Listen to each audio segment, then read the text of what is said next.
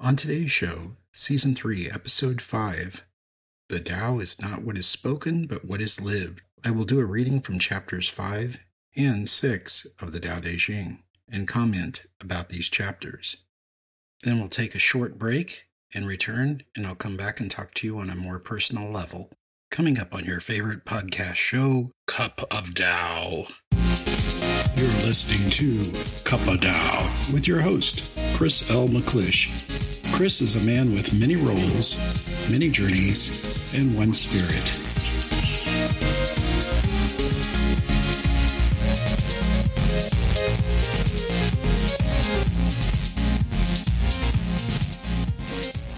Hello, how you doing today? It's good to spend some time with you, to be a part of your life no matter how small. Today I want to talk about us using less words and more action, of less dogma, less analyzing, and more living. So let's dive right in. I will be reading from an anonymous version of the Tao Te Ching, chapters 5 and chapter 6. Chapter 5. The Tao does not pretend to be friendly. It treats all things impartially, as if they are straw dogs. One who is wise doesn't act friendly. All people are equal to him or her. The universe is like a bellows. Although empty, it fills constantly. The harder it works, the more it brings forth. The more you talk about it, the wearier you get. Therefore, you'd better stay to the center and stick to the things that really matter. Chapter 6. The Great Spirit never dies. Some may call it the Great Mother. The gate through which she breathes is the source of all her creations. The Tao seems to be an eternal source of energy. When you rely on it, life will be more manageable.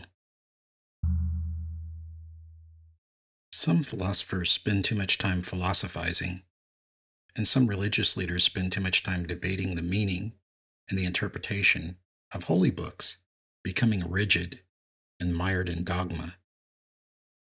We can become stuck in the mud of trying to get at the root of the mystery, yet the Tao is just a mystery. When the cosmic 2x4 strikes, we start asking questions. Why did this or that happen? Why did the helpless child die?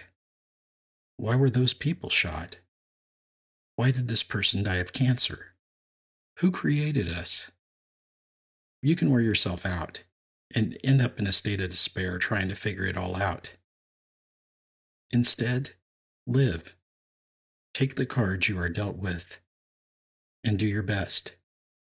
Sometimes we need to get our noses out of the books, away from the cell phones, and start getting closer to the things in life that really matter to us. When we need to find that strength to get through things, we can find it. There is strength out there and help ready to take our hand through the tough times. Life is very unfair. And the universe can seem very impartial.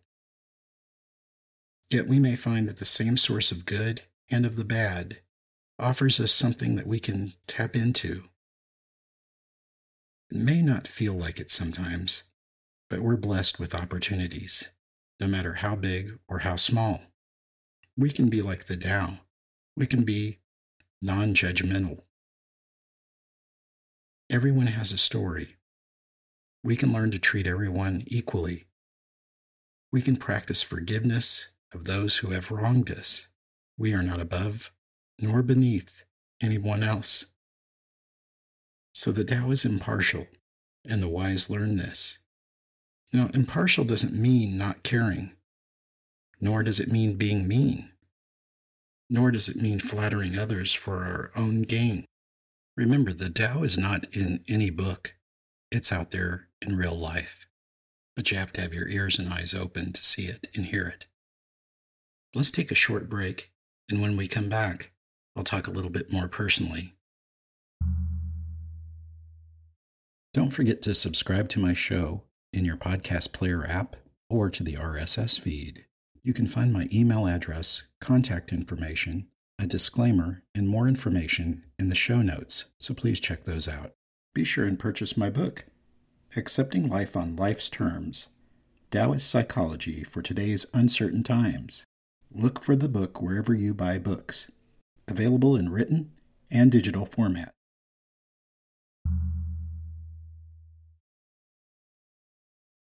So some of you longtime listeners might wonder why I stopped doing a question of today. I have a few reasons. I felt guilty putting myself in the role of an expert. Additionally, many of the questions were psychological in nature, and since I'm no longer a practicing psychotherapist, I felt it would kind of be disingenuous.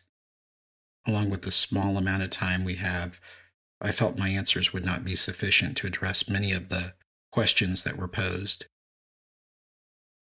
I also want to clear up a myth.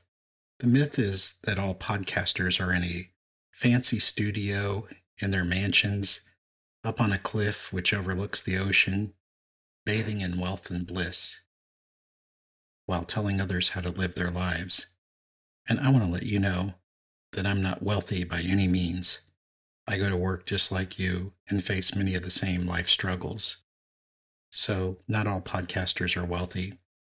My studio is really not a studio at all. It's a bedroom with a microphone and an old computer, but I get by. And I composed and performed my own songs, so my writer, my producer, my commercial maker are all done by me, myself, and I. And I really hope you enjoy my podcast and it's of benefit to you. And I thank those of you who have purchased my books and who have helped support this podcast. I really appreciate you. That's all I have for you right now. I have some job-related training to do for the next 2 weeks, so I'm not sure if I'll be able to squeeze in the next episode and publish it by next weekend, or if it may be after that. So there may be a 2-week break. I don't want to promise to get the next episode in before I leave for the 2 weeks of training. Until I see you again, remember to really be in the moment. Focus on the things that really matter to you. Hey, that's all for today's show. I will see you next time. May peace and love be with you. Thank you for listening. Bye.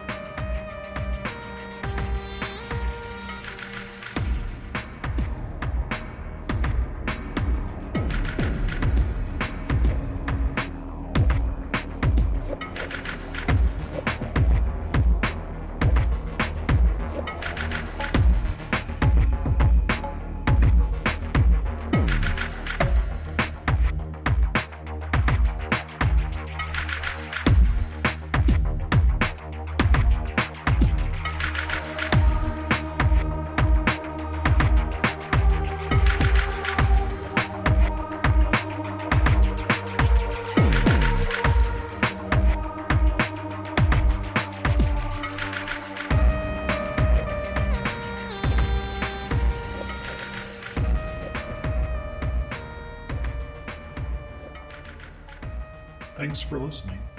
Have a good day. This podcast is a Coach CMC production.